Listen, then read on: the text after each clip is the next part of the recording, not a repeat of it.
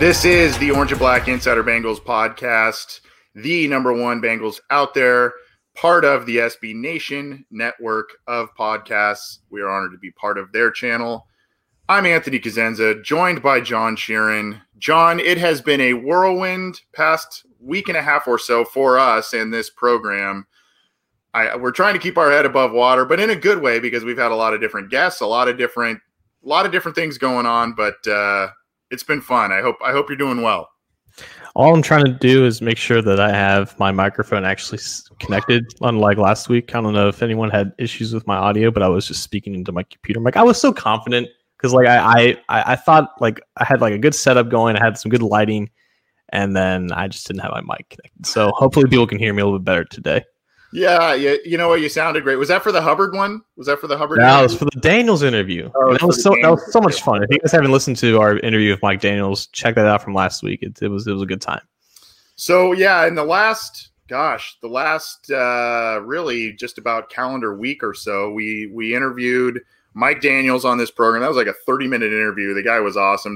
We did a write-up feature on him. Just a really neat guy. His reps were very, very appreciative, John. I meant to relay that to you. They're very appreciative of that, and we are appreciative to them for giving us his time. We spoke with Sam Hubbard, who came to us courtesy of Pepsi. That interview is up on CincyJungle.com as well as all the platforms. And happy to have all of you with us. Hopefully you have caught up on all of our content. There's also been a couple of great shows by Ace Boogie and Zim Hude from the Orange is the New Black podcast that's on the SB Nation channel. Matt Minnick has had a couple of great chats recently, so hopefully you have caught up on all of these things as we are getting set towards kickoff. Tonight we're going to talk a few things. We've got some news and notes that pertain to week one as the Bengals take on the Chargers, so we're going to catch you up on all of that and what that may mean for the Cincinnati Bengals. We've got a Joe Mixon contract extension to talk about. We've talked about it as a possibility over the past month or so, but it has come to fruition. Joe Mixon is staying with the Cincinnati Bengals, so we will talk about that. We've got a soundbite of the week, maybe two, that we'll get to you. And if we have time, we will kind of try and wrap up our 2020 potential breakout players list that we have been doing over the past month and a half or so. You can get this program, as always, on iTunes, Stitcher, Spotify, Google Play, which is now, I believe they renamed it to Google Music, but the Google Podcast Music app, you can get it there, iHeartRadio, Megaphone. Always on YouTube. There is a subscribe button right under John's left shoulder that you can click and subscribe to our YouTube channel. Please do. And of course, all of our content is on CincyJungle.com. By the way, John, I don't know if you noticed, but the Cincy Jungle Instagram account has kind of made a little bit of a renaissance. So it's been dormant for a little while, but we're going to be putting up a lot of content. Myself and others will be kind of manning that account, but we'll be putting some stuff up from the podcast, Bengals news, all kinds of stuff. So if you're an Instagram person, go follow Cincy Jungle on Instagram as well. We'll be getting you caught up on all things there too. So a lot of house cleaning stuff, but let's get to it, John. Let's get to some news and notes as it pertains to week one, Chargers at Bengals. And we're a little over a week away until kickoff, if you can believe it. Time flies, man. But let's start here. In the good news corner for the Bengals, bad news for the player, bad news for the Chargers, and I hate to relish in someone's injury because that's not what I'm trying to do. But star defensive back Derwin James had a meniscus tear. He underwent surgery on Wednesday. He is no longer going to play in the 2020 season. He's sitting out because of that, but a big blow to the Chargers secondary, John, a guy that I kind of equate to the Minkah Fitzpatricks, Jalen Ramsey's of the world, a versatile guy, very, very talented. And, sad for him. I hope he recovers well, of course, but good news for the Bengals as it pertains to on-field play. Someone said this on Twitter, so I'm not making it my own original comment, but Derwin James is the antithesis of next man up, replacing Derwin James, because there is nobody, especially on the Chargers, or really maybe the entire NFL, that can do all the things that he can do well. That rookie year that he had in 2018. I know the Bengals play the Chargers that year, but I don't remember if Derwin was healthy for that game. He was.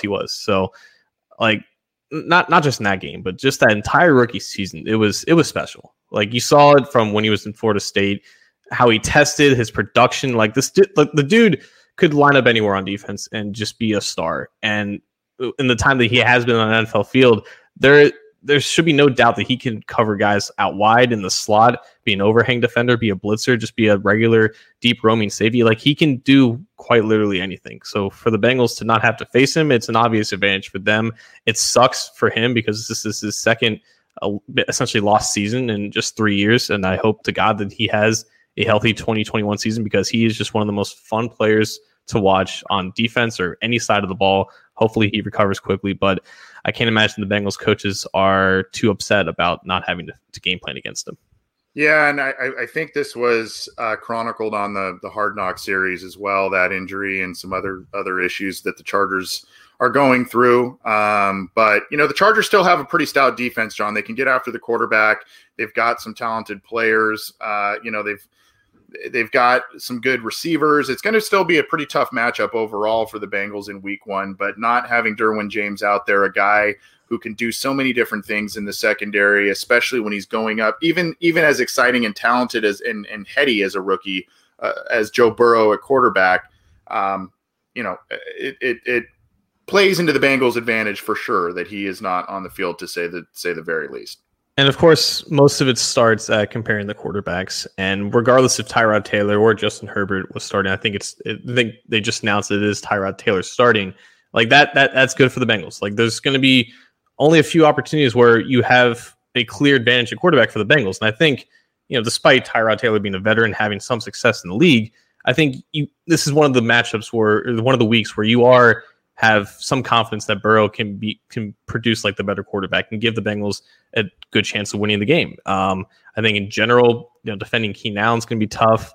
Austin Eckler is one of the most underrated running backs in the league. They made some upgrades on offensive line. They've traded for Trey Turner, and all eyes are going to be on the offensive tackles. You have Jonah Williams, his debut at left tackle, and you have Bobby Hart trying to stay at right tackle, and you have two edge rushers in Melvin Ingram and Joey Bosa who are going to be trying to come after Burrow for his first game. So a lot of things to watch in this game, but having just a middling veteran in Tyrod Taylor at quarterback for Burrow to play against in his first debut is as good of a start that you could hope for, I guess.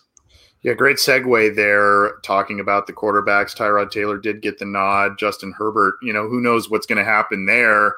The knock on Herbert has kind of been a little bit of the mental grasp of the game and, a little bit of, I don't want to say true regression from year to year, but maybe some disappearing acts in some bigger games in 2019 with the Ducks. But, depending on how the season goes with the Chargers, one is inclined to think that Herbert's going to get in there at some point in the near future. It's not something, unfortunately, Tyrod Taylor is unfamiliar with. That happened with him in Cleveland when Baker Mayfield was there. He got pulled after about 3 or 4 games. John, Tyrod Taylor is 1-1 against the Cincinnati Bengals. He also came in another game with the Baltimore Ravens back in, I believe it was 2012.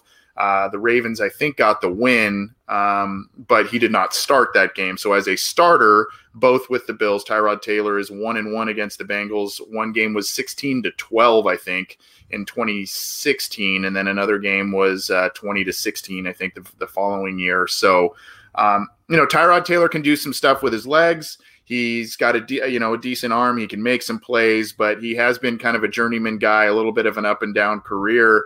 So I don't know if you have some initial expectations now that we sit here in terms of what you think we'll be seeing from him as now the news has come out that he will be indeed the starter against the Bengals. I think Keenan Allen, Hunter Henry, and Austin Eckler are probably in store for like 30 targets combined, because I think our good friend in the comments section, Chris Hubbard, is claiming that Mike Williams will be out. I have not heard about that, but I'm taking his word for it because he's a good man and I trust him. So yeah, you have, I don't even know who else is that the guy named Jason Moore is projected to start at wide receiver, along with Keenan Allen. So this is Hunter Henry's first game back, or hopefully, I guess, a start to maybe one of his first healthy seasons in the league. And again, Eckler is one of the better receiving backs. So it's going to be a lot of opportunities for the Bengals to prove themselves that they are a better tackling team this year, because it's going to be a lot of short passes, a lot of things out in front for them to hopefully minimize, yards after catch and whatnot. And that's going to be crucial to get, the defense off the field, because at the end of the day, Tyrod Taylor is not someone that you're really scared about of stretching you out deep, especially because their best receiver is Keenan Allen. He's not really known as a deep receiver. So this is going to be a lot of stuff that's just in front of your face, and they need to capitalize on tackling and make sure that the one thing that they went out on this offseason to try to improve upon, they're going to have a good test to start the season.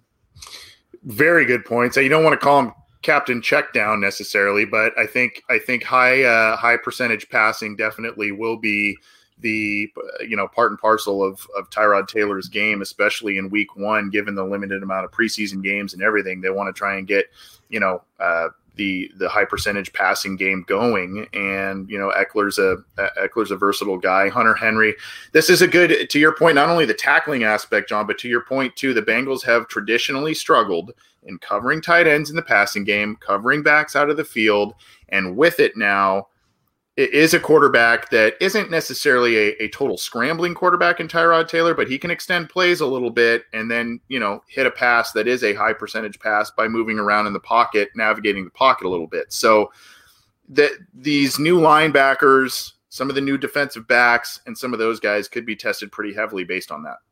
Yeah. And again, like Tyrod Taylor, I think he's okay. He's fine for what they need him to be, because he gives them a better chance of winning right now than Herbert, who's just still going through the motions and learning stuff. But he does have a capable arm. Like, this is the guy that has made it as a starter and was probably not given the best, most fair of chances in Buffalo. And then he was outed in Cleveland because they just wanted to get Baker Mayfield on the field as soon as possible when they saw that the time was right. So he's going to have the unquestioned starting designation, at least for this week, and that's who the Bengals have to be prepared for. And he can also move. Like, he's, I think, either approaching 30 or he is over 30 years old right now, but I think he's still one of the more athletic and mobile pocket passers, at least in the NFL. So it's going to be interesting to see if the Bengals pass rushers can wrap him up in the backfield and not let him escape contain. So that's a little bit of the news with as we get close to week one. Obviously, John and I will be previewing week one very heavily on next week's show once we get a full grasp of the news, the final roster, which should be released right around the Labor Day holiday. So we'll kind of have a very clear picture by the time we take the air next Wednesday night in terms of what week one will look like. And to a point, that was a question asked of us in the live chat. I believe it was from Paris Blair, listener on Facebook. How sloppy do you expect week one to be for teams with rookies playing significant roles like Cincinnati and Burrow? I think it's going to be sloppy in general for every team without any preseason games. I think rookies may have a little bit tougher time acclimating to things, and that may have played into a decision as to why the Chargers went with Tyrod Taylor instead of Justin Herbert. One of many reasons, probably. But I do think it's going to be a tough road. That doesn't mean I expect the Bengals to lose because they're a young team. They have a lot of talent and they are at home. So it's not like I'm expecting them to lose, but I don't know that you're going to see the prettiest football throughout usually it's like the first week or two, first game or two, John, that you kind of see some sloppy football and then things kind of get cleaned up. We may see some sloppy ball for the first month or so, just as teams kind of struggle to play catch up.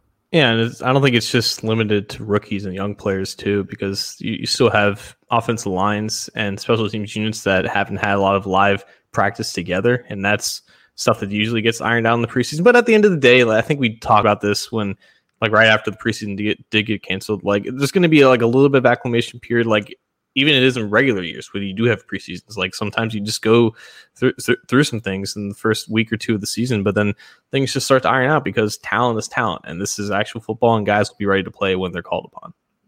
So before we get to the big news of the Joe Mixon contract and breaking that down, John, you had an update as to some recent practices with the Cincinnati Bengals who have been out there, and they're looking like they're a little bit more healthy. Yeah, I think Tyler Dragon of the Cincinnati Enquirer tweeted out that all the offensive starters, at least in the passing game, were out practicing together for the first time. You had Joe Mixon, the man of the hour, out there after dealing with migraines for about a week. You have AJ Green practicing with the team again. John Ross joining Tyler Boyd at receiver, and as well as CJ Zoma, who I believe has been healthy throughout training camp. So no real injuries to really report right now. You still have Sean Williams and Jordan Evans, respectively, healing their injuries on the rehab field, but they're working through it. And if Evans also makes the team with Williams, it's expected he'll be back around week 1. If he doesn't make the team, then he should be healthy for another job that opens up for him. But I think with Williams, it is about, is he going to be ready for week 1? And I think that's something that they still don't know, and we'll find more information if he starts to practice next week. But on the offensive side of the ball, everything's clean. No bad news to report on that front.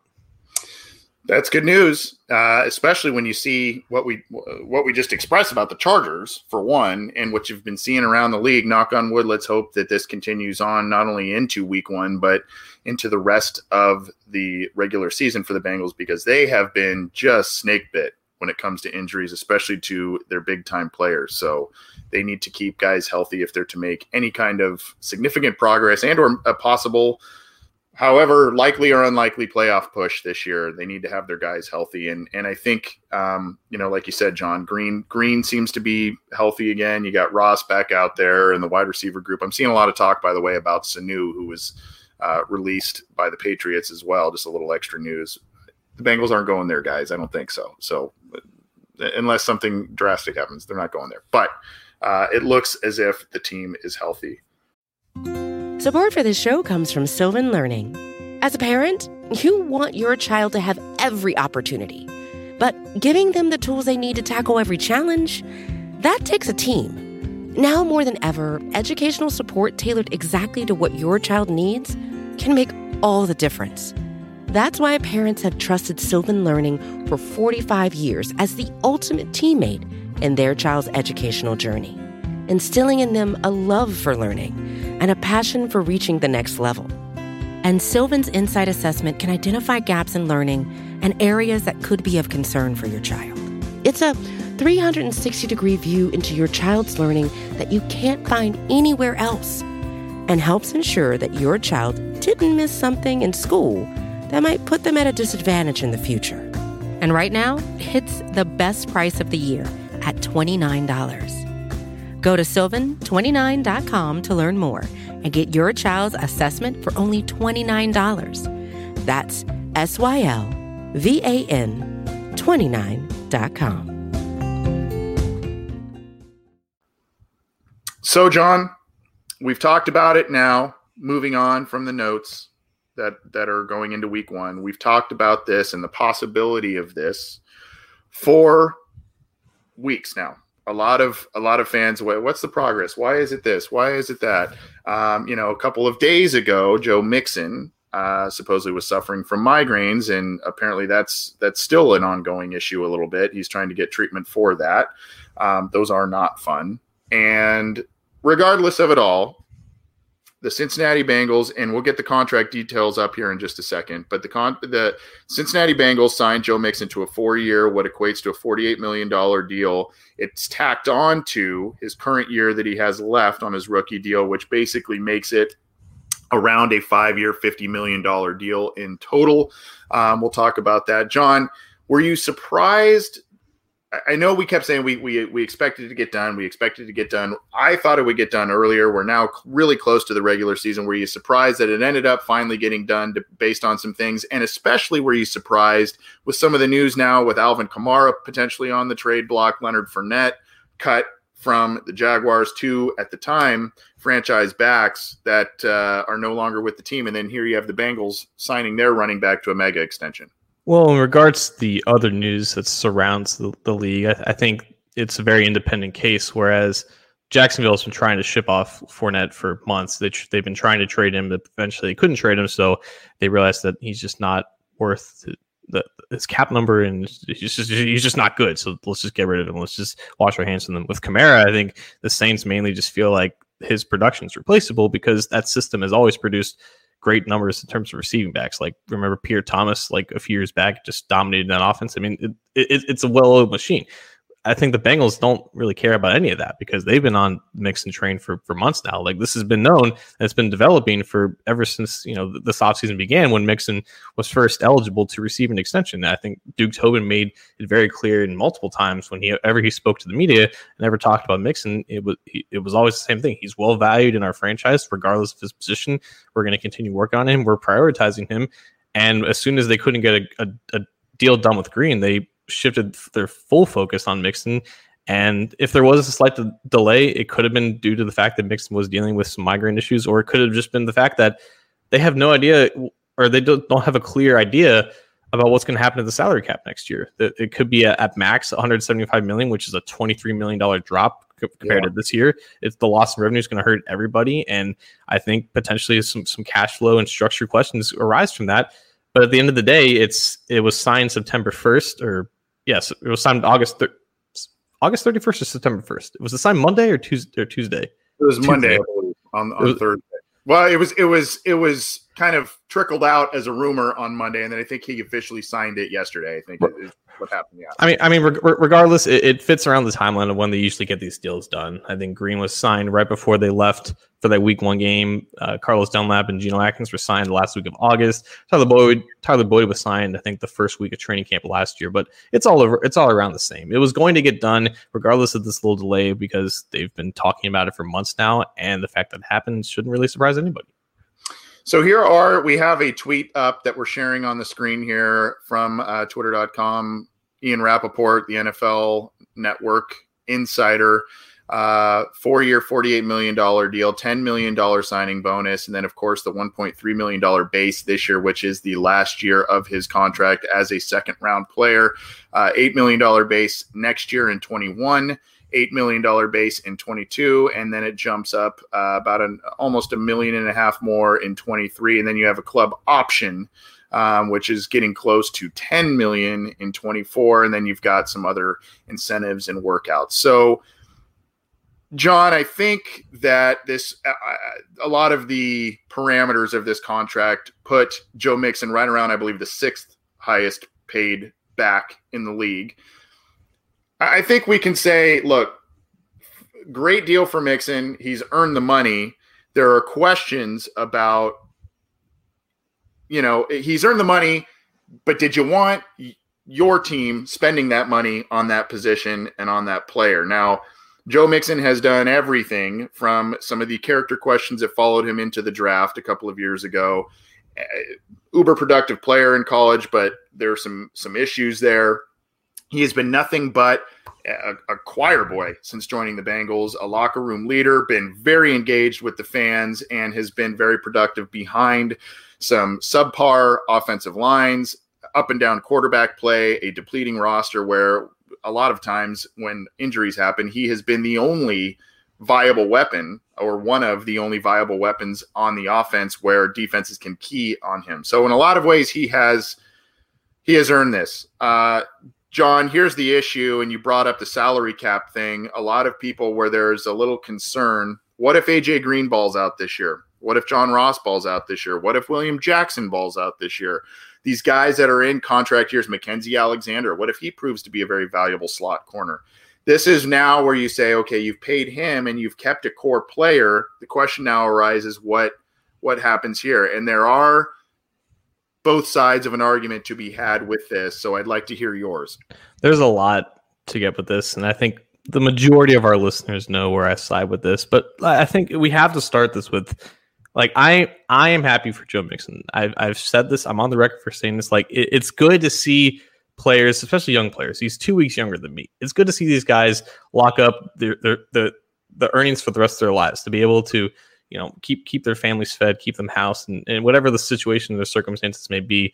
It's great to see these guys get paid, especially guys who play a position that's devalued, that doesn't normally see this kind of extension. It's good to see him find a place where he can call home, an organization he can partner with, an organization where he feels welcomed and obviously valued because they gave him this extension. It's good to see him do everything right, especially with people like me who have had eyes on him since the very moment he was drafted and had negative connotations and about who he was as a person. And to see him completely be the person that the Bengals thought they were going to have when they invest in him. It's been a pleasure. I think everybody enjoys watching him play, and there's very clear reasons why they did this. So let's ignore every running back contract here, right? Let's just examine what the Bengals are purchasing, because it's a $50 million investment, one that the team may or may not pay out in its entirety.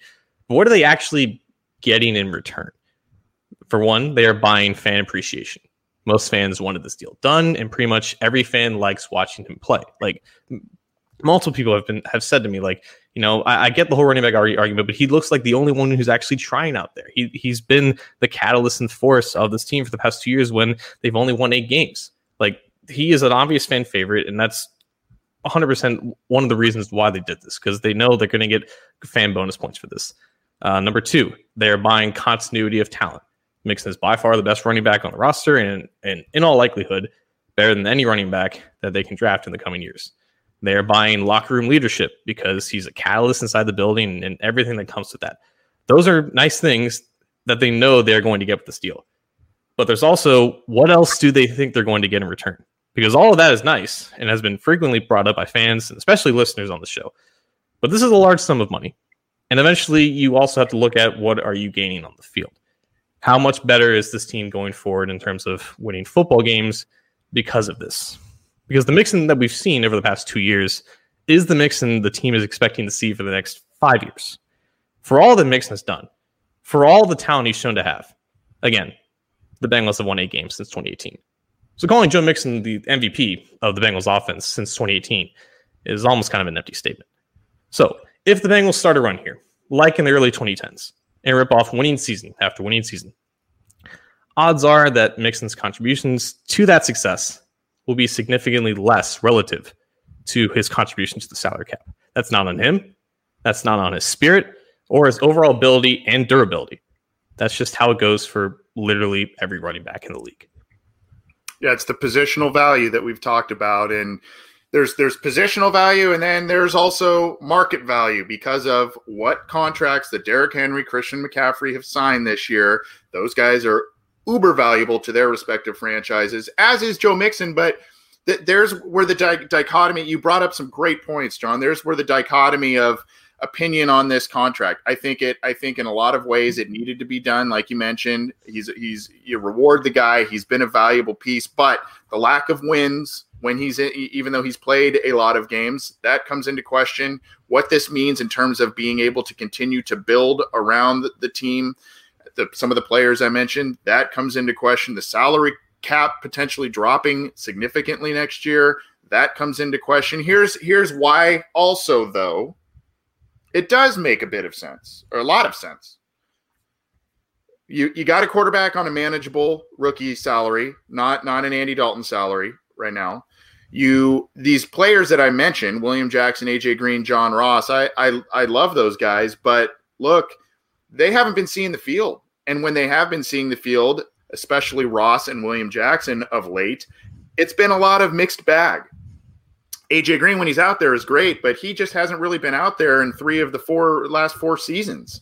So, they could all potentially play well, and then you've got some tough decisions to make here. And I think that a lot of fans sentimentally would like to see AJ Green retire a Cincinnati Bengal.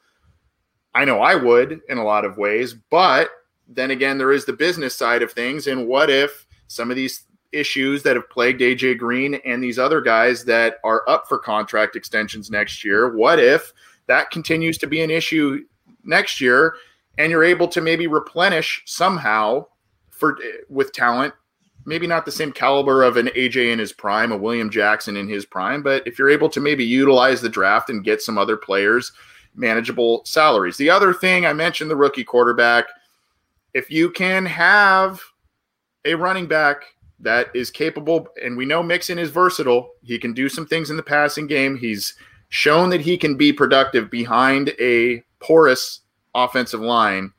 That helps your rookie quarterback. That takes pressure off of him immediately. Now, Joe Burrow doesn't really seem to be a guy who gets phased or rattled very easily in general, but if he's building rapport with Tyler Boyd, that's very obvious in practices in the scrimmage. He's building rapport with Drew Sample and CJ Uzama. And now you've got kind of your bell cow running back that he can lean on if for some reason injuries hit, things aren't going right in terms of offensive cohesion. That's where that makes sense. And those are kind of just what you weigh here. A lot of the things that you said, John, make a lot of sense in terms of how you value that position. And then you kind of talk about some of these others that I brought up that maybe the team leaned on, as well as how they value the locker room guy. I have no doubt that they value his ability as a runner and what they think that means for the development of Joe Burrow. I wish it was backed up by proven data and studies, but it's not.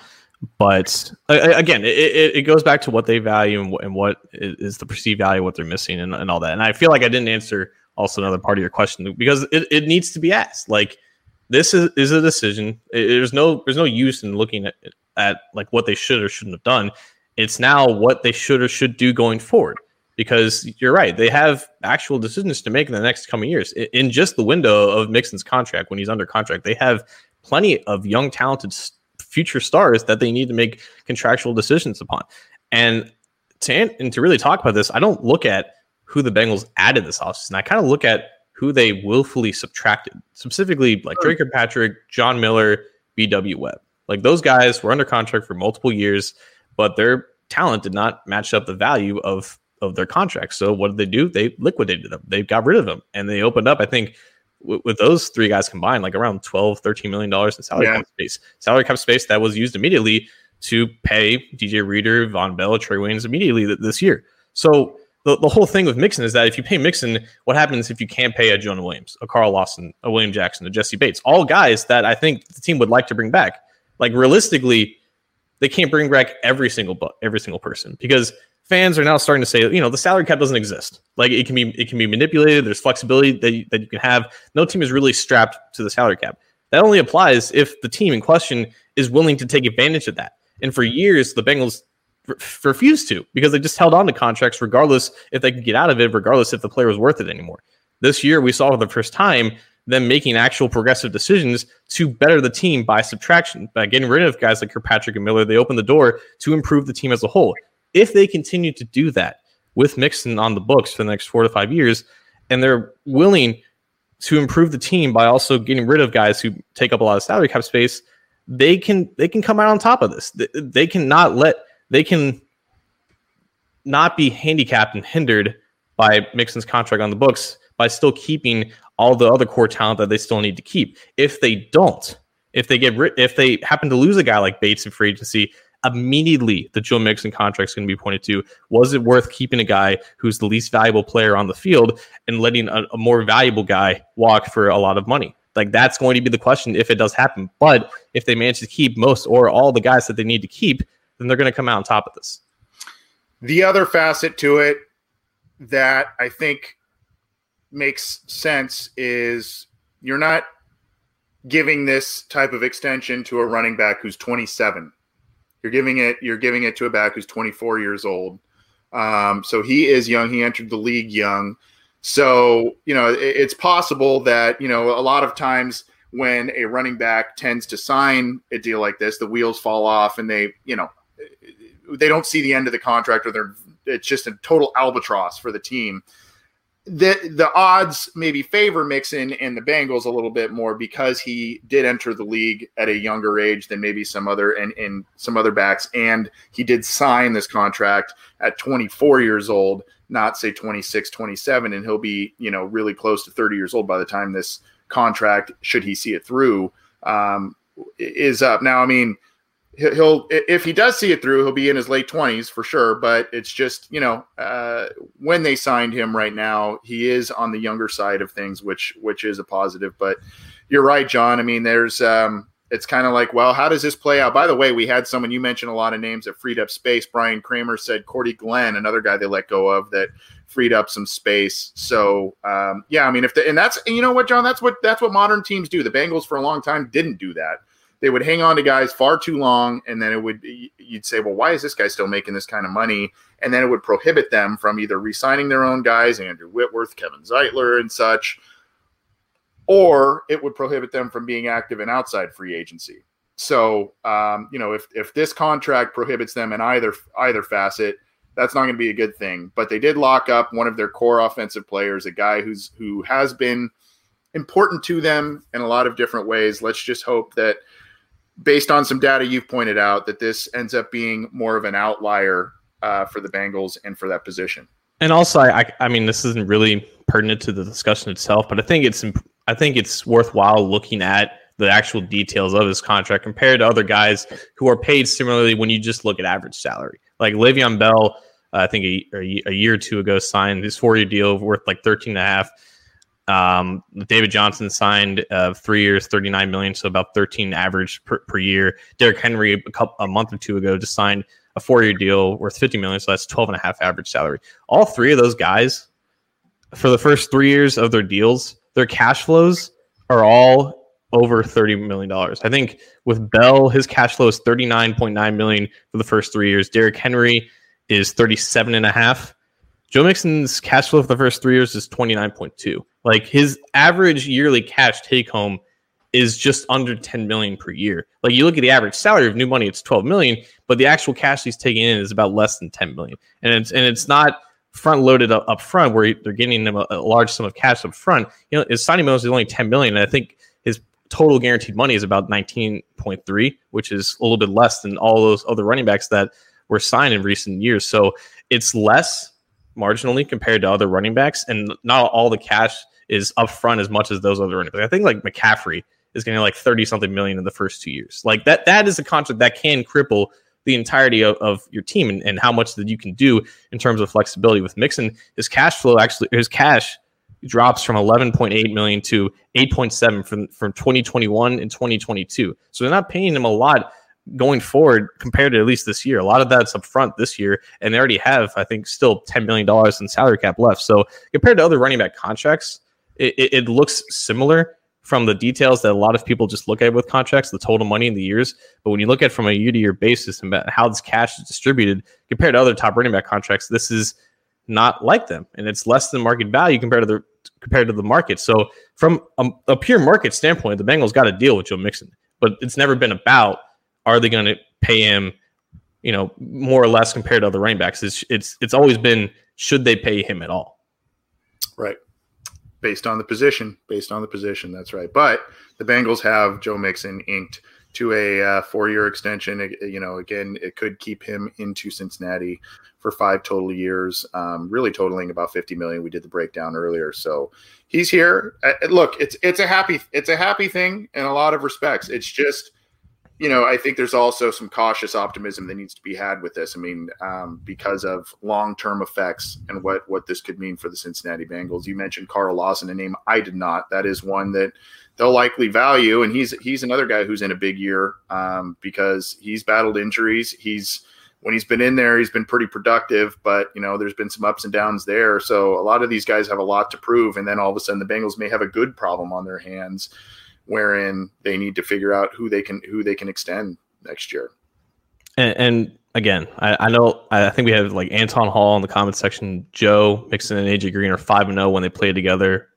Like I think we need to remember, like, if the Bengals do good, we need to remember where that success is coming from, because the Joe Mixon that we've seen again for the past 2 years has been very good. He was the AFC's leading rusher in 2018, and he had, I think, led the league in rushing for the last half of last year. Yeah, if they do well now and Mixon's effectiveness is the same, I think we need to understand where that success is actually coming from. Yep. So Joe Mixon, a Bengal for a while now, and let's hope that it all works out well for both parties. And we can be happy for Joe Mixon. We can be happy for the Bengals on that move. This is the Orange and Black Insider Bengals podcast. We've been talking some Joe Mixon contract details. We've been talking about some news about week 1 against the Chargers that has been circulating this week. And we'll be talking more about that game next week as we preview many things. And we hope that you've been enjoying all the content that the Cincy Jungle podcast channel has been putting out, whether it's the interviews that we have had on this show of late, whether it's Orange is the New Black by Ace Boogie and Zim Hude, or Chalk Talk by Matt Minnick. A lot of good stuff has been pumping out and more to come as the regular season is right around the corner. You can get this show on iTunes, Stitcher, Spotify, Google Play, Megaphone, iHeartRadio, You can get all of our stuff on YouTube. Subscribe. Again, that icon is right under John there. So subscribe to the YouTube channel if you will.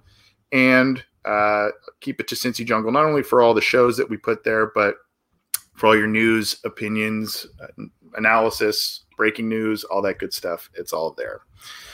John, we've got a soundbite of the week, and this one, we've done some before that have been, a little less serious and a little, kind of like, jabs at the Bengals or propping up the Bengals, that sort of thing. This is a little different. This is from the Bengals Twitter account, and this is a video of them that they put out last Saturday, where the team released a statement on some of the racial and social justice issues that have been plaguing the nation, especially of late, but for quite a long time. And they put out a pretty powerful statement led by a couple of players and Mike Brown. It's about a 50-second clip, I believe. You'll be hearing from a couple of different players here. We just want to share this, talk about it a little bit, and it was a pretty powerful thing that the Bengals put out here. So we're going to share this for you here, and let's play it. You'll be hearing from Trey Hopkins and Joe Burrow. We're here at the Freedom Center today because the Cincinnati Bengals have an important message. As this country continues to see instances of racial discrimination and injustices, it is time for us to act. Together and as a unified front, we must identify, address, and ultimately end those practices and policies that would deny liberty and justice to all, regardless of race, religion, or creed. It is time for us all to take a stand. It is each of our responsibility to effect change in our communities, not only for us, but for those yet to come. We cannot turn a blind eye to the racism still experienced in this country. This is not an issue of politics, but a fight for equality in life. If this nation is to ever reach the goals that it has promised to its citizens, we must be catalysts for change. So, John, we're not going to espouse a lot of political things. At least I'm not with this, but I think that this was a very powerful statement. And I know that a lot of people have jumped on the Bengals in terms of, and its ownership group in terms of why aren't they speaking out? Why haven't they released a statement? Why have in the wake of a lot of different things? My take on that is, there is criticism to be had a little bit as to why the delay and why the quiet nature on some of these things. But, the Brown family, I put a tweet out about this. They're contemplative people. They are deliberate people. They are thoughtful people, and they don't really knee-jerk reaction to things. They don't, and it's the way that they operate their football team, not just on these types of issues, but it's the way they operate their football team. They don't do things without a lot of thought. And maybe that's something to be criticized. But from what we've heard, John, they have talked to their players, and they did a tour of the Underground Railroad Freedom Center, which is in downtown Cincinnati. And this statement was made on what's essentially Jackie Robinson weekend. The MLB celebrated Jackie Robinson Day on Friday. I think there was a lot to, if you're a Bengals fan, a lot to be proud of in this statement. And John, you and I spoke a few weeks ago about saying who are going to be the captains on this team, who are going to wear those C's on the jersey. I think it's safe to say that Trey Hopkins is in play for that based on some other comments he made. And by the way, if you haven't seen the full presser with what he said, go do that, as well as maybe Joe Burrow. But we wanted to share that. I'm sure a lot of people saw it and heard it. It was on the Bengals.com website. And you see the transition between the two guys speaking, John, and Mike Brown was right there. Yeah, a couple of things on this. For one, absolutely watch Trey Hopkins' press conference. Just do it. Just be more informed as a person before you engage in potentially ignorant debates. It didn't shock me at all that he was the one that wrote that speech, and it wasn't like he was planning on speaking all of it. And then I think it was a team decision to allow Burrow to say the next half because as a 23-year-old kid, he's the franchise quarterback and he's the leader, and they felt it would send a great message for him to do that. And it's not like he was forced to do it, or it's not like he didn't want to do it. He wanted to do it because he's been outspoken on these things. And I'll tell you what, man, as a fifth grader, we took a field trip to the Freedom Center. I grew up in Westchester, Ohio. It's nicknamed Whitechester. Not a lot of colored kids, not a lot of non-white kids in my classroom. Mm-hmm. Not a lot of people who knew exactly what was inside the Freedom Center. I didn't sleep for 2 weeks after seeing that place, after seeing the short film that they showed me. And I think from Burrow's comments as well, he learned a lot of stuff too, like the fact that, you know, black people in Ohio back in the day needed 2 white people to vouch for him and for them to pay $500 for them to just live in the state. Like like Ohio was known as like the threshold between the North and the South. Like people cross the Ohio River, they get to freedom. That's not the case. That like these things were going on even in the Union. It said a lot, I think, for them to do that. Yeah. I'm still waiting on the actual tangible plan in terms of what they are willing to do to combat these issues, because a statement at the end of the day, even if we see them saying the words, it's still just a statement. And until there's actual action behind it, I think they're still running behind the Ravens in the standard, where they actually put a tangible thing out there and they wrote a letter to Senate Majority Leader Mitch McConnell. I would love to see what their plan of action is, and I have confidence that it is going to happen, because I think Elizabeth Blackburn, who's the daughter of Katie Blackburn, has done an incredible job of engaging with these players and in terms of giving back to the community and making a positive impact. And going back to like what Hopkins was saying in that press conference, like he was with the team in 2017. He was there when Mike Brown told his players not to kneel because he didn't want to upset, you know, members of this fan base. Not the same 3 years later, you know, and they went to Brown and he met with them a day later and to talk to them about these issues and to actually have some proactive change here. And I would like to think that Trey Hopkins' influence, along with everyone else, like Carl Stelnick, who also spoke out to reporters last week, had a great deal of impact on there. So it's good to see growth, especially in the areas where the team lacked it for years. And it was very heartwarming to hear this message. And I'm just waiting on what the actual plan is following it. Yeah, it was very, I was very proud of that. And I understand what you're saying there, John. I mean, words are just that. You know, what are they going to follow this up with? We don't know, but that was kind of a powerful thing, as were the words of Trey Hopkins. And Trey Hopkins was a guy that really wasn't a media forefront personality for this team in many years. And the last, week or so, some of the things he has said has been, quite impressive. And he's really taken a leadership role. I want to just share this before we move on to John. I posted this to a tweet that I put out. A lot of people may not know or remember some of the things about the Cincinnati Bengals, but here's a little quote that I found because Paul Brown was instrumental in integrating pro football.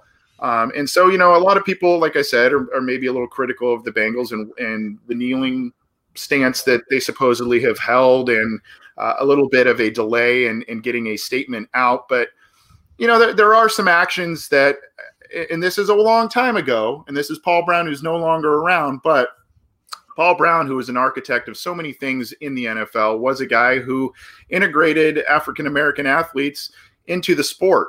He was one of the pioneers of doing that. And he wasn't about, look at me, I'm doing this. It was about, it's just the right thing to do. And it helps our football team. It's a humanity thing, and Paul Brown was instrumental in that. And you see a little quote here from Jim Brown that I found. Paul Brown integrated pro football without uttering a single word about integration. He just went out, signed a bunch of great black athletes, and started kicking butt. That's how you do it. Talk about it. Paul never said one word about race, but this was a time in sports when you'd play in some cities and the white players could stay at the nice hotel, but the blacks had to stay in the homes of some black families in town. But not with Paul. We always stayed in hotels that took the entire team. Again, he never said a word, but in his own way, the man integrated football the right way, and no one was going to stop him. So, this image and these statements made this weekend, John, it made me hearken back to that a little bit, and proud of some of the things that this team has in the past stood for. And like you said, Mike was there. I think he was in the third or fourth row with his players in front of the camera. And I think a lot of times, like you see things like this. I think the Titans also made like a video message, and I'm not 100% sure if their owner was present there too, but I think it does mean a lot when the owner is there, because you know that he's the guy that can actually drive change around here. It's very naive and ignorant to think that sports owners can't do anything positive in their community when they're literally billionaires. I don't know exactly what Mike Brown's net worth is. It's somewhere in the hundreds of millions, but these guys have the capabilities to make real change. Like these people are practically politicians. Like they have a lot of pull. And for Mike to be there with his players, I think in one sense it's good and it's positive and it's refreshing to see. But also at the end of the day, like there's a lot of criticisms with Mike, but I think he still, cares deeply about his players. And you see him interact with some of them on the training camp practice fields. And I think he still has that compassion for him. And it was good to see him truly care about something that meant a lot to him. And it goes to show you that, these people, they can actually do change. And it's important to know that. I believe that a lot of fans, especially if they have a Twitter account, they probably saw or heard something like the clip that we shared. But if you have not, please go to Bengals.com and check that out, as well as I think there was some behind the scenes footage of the team kind of walking to the Freedom Center. And, there was some other footage of course, like we said, the press conference that went on for a little while with Trey Hopkins. I believe it was the day or two before the team made this statement, and go read about some of this stuff. It's pretty interesting. And if you haven't, go learn a little bit about Paul Brown. If you're a newer Bengal fan, if you're on the younger side of things, go learn about who Paul Brown was, what he stood for. You may be surprised at what you read and what you hear, based on whatever perception you have of the team. But we wanted to share that based on the fact that the team put out that message, and it was pretty powerful. John, let's move on to potential breakout players. Unfortunately, I think we have named some guys that have hit like injured reserve already. And it's just like, oh man. So I don't know if this is like a curse that we're putting out here, but who do you got this week? So it's been tough to try to decipher who's really playing where right now, on both sides of the ball. But I've been really intrigued to see who's taking snaps at defensive line, because we know Mike Daniels has been in there. I think there was a picture from the scrimmage about it showed Daniels, DJ Reader, and Geno Atkins on the defensive line all at the same time. I think that's something that a lot of people want to see. We're not sure if Daniels is going to start along that defensive line, because if he does, he'd probably be at that 5 technique spot. Someone who we have heard has not only been playing a lot of snaps in training camp at one of the spots, but has been doing fairly well is Freedom Akinmelodon. I think I'm saying his name right. I mean, the guy was practice squad add-on like last November. He played in like a handful of snaps towards the end of the year. So he didn't accrue like an actual season, because he just spent like weeks on a practice squad from originally with the Giants, who signed him as a college free agent. Then he was waived in November. The Bengals picked him up about a week later. But I thought that Andrew Brown was going to ascend to the spot where Freedom. I'm just going to call him Freedom because I don't know how to say his last name. It's just fun to say his name is Freedom. But apparently he's starting in like the spot that Josh Tupou was supposed to be in, and then he opted out.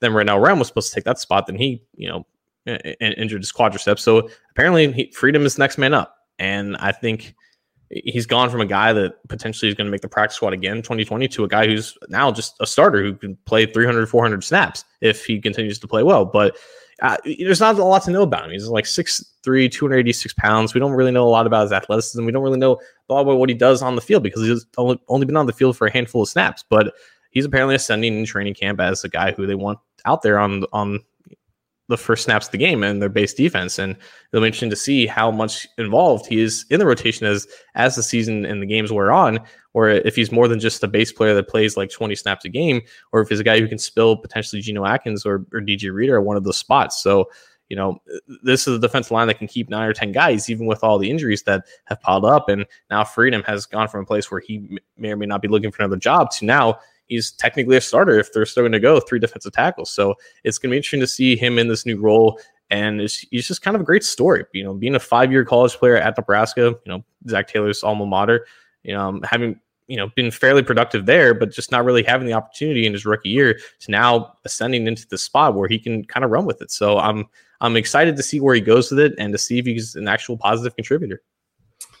That's a good one. I've wavered on who to go with this week. I believe I went last time we did this. I think I went with Mike Thomas. Did I not? I think, yeah. Yeah. Based on some of the things that we have seen in camp. So I'm not going to rehash that a little bit. I've done Drew Sample and others. One guy I think that I'm gonna put out there is Brandon Wilson. Brandon Wilson probably will be a rotational guy. Brandon Wilson will probably be a guy that maybe has spot duty, depending on how the team wants to do the kick return stuff. There's probably a handful of guys in the mix. And by the way, I think it was Tyler Boyd and maybe Giovanni Bernard who were fielding punts during certain parts of the scrimmage, at least in warmups and stuff. So that was kind of interesting. I don't expect really either of them. Maybe Gio more so than Boyd, but I don't really expect either of them to do that. Brandon Wilson was a borderline Pro Bowl kickoff return man last year, and he was replacing a guy who was like a Pro Bowl return man in Darius Phillips, who went out of the lineup. So, the Bengals let Clayton Fedulum go, and Clayton Fedulum was a very valuable special teams player. He also came in spot duty on defense and made a couple of plays. He had that huge play against the Colts in 2018 to seal that win in week 1. But they let him go. Miami paid him quite a pretty penny for a guy that was, kind of a backup-ish type of guy. And now Brandon Wilson's going to come in and, be a special teams, a guy that they rely on heavily in special teams, not only in punt coverage and kickoff coverage, but potentially returns. And then, of course, he's a guy that'll probably come in as they mix up different looks on the defense and in the secondary. A guy that just is kind of a Swiss Army knife type of player, and may not get his due in terms of being a household name, but I think that he is a guy that will make the team, and he is a guy that will be, you'll just say, oh, man, Brandon Wilson, nice play every once in a while, probably once or twice a game. Nice play. He downs a punt, right, deep in an opponent's territory. He makes a nice tackle on special teams. He pops a big return, even if he's not the primary return guy. Maybe makes a nice tackle or pass breakup. I think you'll say his name in a positive way once or twice a game this season. I really don't know how much or how many special team snaps from last year will be carried over into this year in terms of personnel. Like you would think that Ethan Carter's making the team again. But aside from that, like you're right, a lot of guys like Fedulum have left, and Wilson is like one of those guys that was a prominent, role player for special teams the last couple of years, and to have him be one of the only guys coming back, they're going to be relying on him a lot, not just like you said as a returner, but also as a gunner on punt and kickoff teams. So I think they're trying to see what like Trayvon Henderson can do at safety, just to like see what they have in him while Sean Williams is out, but also because I think you're right. I think they're trying to save Wilson for special teams duties and not have him play a lot of snaps on defense unless he absolutely has to. I remember the Raiders game last year. He was playing a lot of slot cornerback or just overhang defender in general, and he was doing a damn good job of it. There was actual communication on the back end, and it led to one of Jesse Bates's lone interceptions on the year. So, I mean, he can play if he needs to. He's a phenomenal athlete for being 6 foot, 200 pounds, and he can play both slot cornerback and safety as well. So there's value for him on defense, but I think they value him a lot, like you said, on special teams, and they want to preserve him for those roles that he has to play, because right now they're not retaining a lot of guys who played those roles last year. Going back to your guy, someone said, let me pull up the comment here. I think it was Anton Hall in the YouTube. Your boy Freedom sounds like a Wallace Gilberry type. We need that. Is that what you kind of see there? And is he a guy that maybe pushes Andrew Brown off the roster, or is he a guy that maybe continues to develop on a practice squad type of basis, or what do you think there? I think Gilberry had a role here because that was when they were primarily just a four-down lineman team or scheme on defense, and Gilberry played like end on base, but he moved inside at defensive tackle on passing downs, and that it was like the Fanene role too for a little bit, and it evolved into other players even after Gilberry left.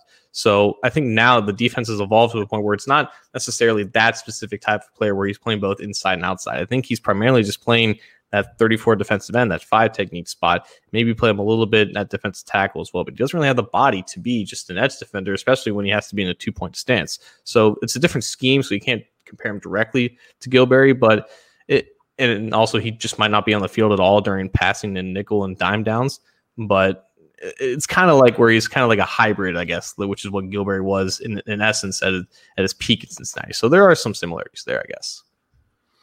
Well, good stuff as usual, John. For the sake of time, we're going to keep it to one each, I think, this week. Maybe we'll do one more before the regular season next week and conclude the list of 2020 potential breakout players. We've done quite a few so far. I don't think we've overlapped in terms of or repeated players. Hopefully not. But I think I mentioned like Sample twice, but it's okay. That's a popular guy. Yeah, I mean, I think was I the Rennell Wren guy this year, or were you? I mean, Wren's your guy just in general. Yeah. You love that dude. I do, but boy, poor guy. Can't say that. Well, let's drop the mic and get on out of here, John. Randall's got his shirt on behind you. You're in your new digs in your apartment there. I don't know. What do you got for us this week? I guess it's not so new now. I just made my second rent payment, so that was great. I don't know, man. Like it was a good show. It was a busy show tonight. A lot of stuff is happening. A lot of stuff continues to happen because I think the NFL released like their second results of COVID testing in the past month or so. I think they're up to like a total of maybe like 6 positive tests for players. So they're doing this thing. Like this thing is actually happening, and I think they deserve a lot of credit for the work that they've done in terms of contact tracing and daily testing and putting their players in the best position to do this as safely as possible. I don't want to celebrate too early though, because we haven't had teams travel yet. We haven't teams actually play against each other. So if this continues into the first part of the season, I think we can start to celebrate. But just for the Albert Breers of the world and the guys in his mentions, just hold on a second. We've seen this too many times before, where like a team starts like 2-1 against really bad teams, and they fly out the power ranking, and all of a sudden they're like 6-10 at the end of the year. So let's wait on the optimism a little bit, but at the same time, credit is due where credit is due. They're doing a much better job of limiting positive testing than I would have imagined. I just really hope it carries into the season when this is actually going to matter. Great point. And to that, did you buy yourself a cutout for Paul Brown Stadium? No, I value my money. Oh boy, I probably shouldn't tell you that I did then, huh? I don't have a real job. You do. So you'll probably be seeing me and my little guy as well as my nephew. Do you get to decide on the row, or like what's the deal with that? I don't know. I actually called the guy, one of the guys there, and was like, hey, first of all, I was worried because I'm like, it says you can pick it up after the season. And I'm like, well, I can't go pick it up based on where I live. So can you ship it out to me or whatever? I'll pay for it.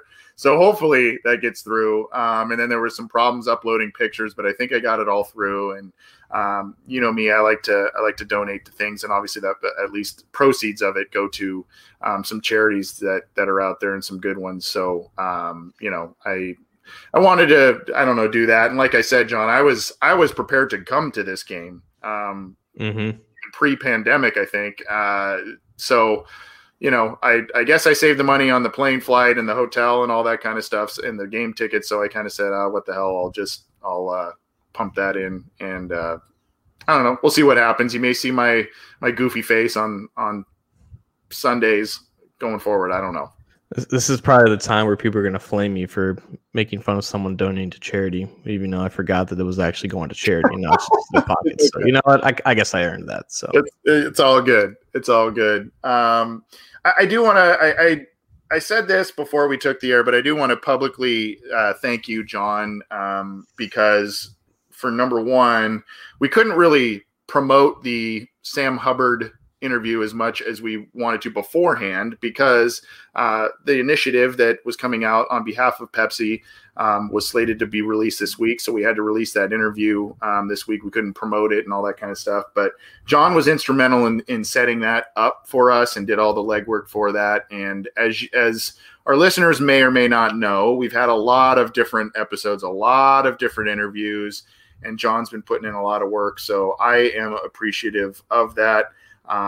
And I just want to publicly acknowledge you for that, my man. You've put in a lot of hours, and I know you do a lot more of the writing stuff than I do for Cincy Jungle. So I just want to publicly acknowledge you on that. Whatever it takes to keep this thing alive, man. You do most of the legwork around here. It's the least I can do. Well, appreciate it. Also, if you joined us Monday, if you are looking, we hope you join us for our pregame virtual tailgate that we will be doing. Myself, John Sheeran, and Matt Minnick will be tag teaming that. Thanks to Narragansett Beer as our partner and sponsor of that specific show and this program. But aside from that, I did have Jim Foster on early on Monday with the News Jump to promote if you're in the city of Cincinnati and you're looking for some sort of a tailgate experience, Jim is throwing something. There may be just a few spots left there. That also, the money you pay to get to that goes to charity, etc. So if you're looking for something to do, he throws a great event, and he wants to support the fans how he is able. So in case you are in the area and looking for something to do, I just want to put that out for one final plug for him. He is a pretty big fan advocate, so wanted to put that out there for Jim. But anything else before we get on out of here, John? No, I'm good, man. Let's wrap this up. All right. Well, thanks everybody for tuning in, and we will see you. We'll be talking a lot about final rosters and final cuts and all that kind of stuff next week. So we'll see you then. For John Sheeran, I'm Anthony Cosenza.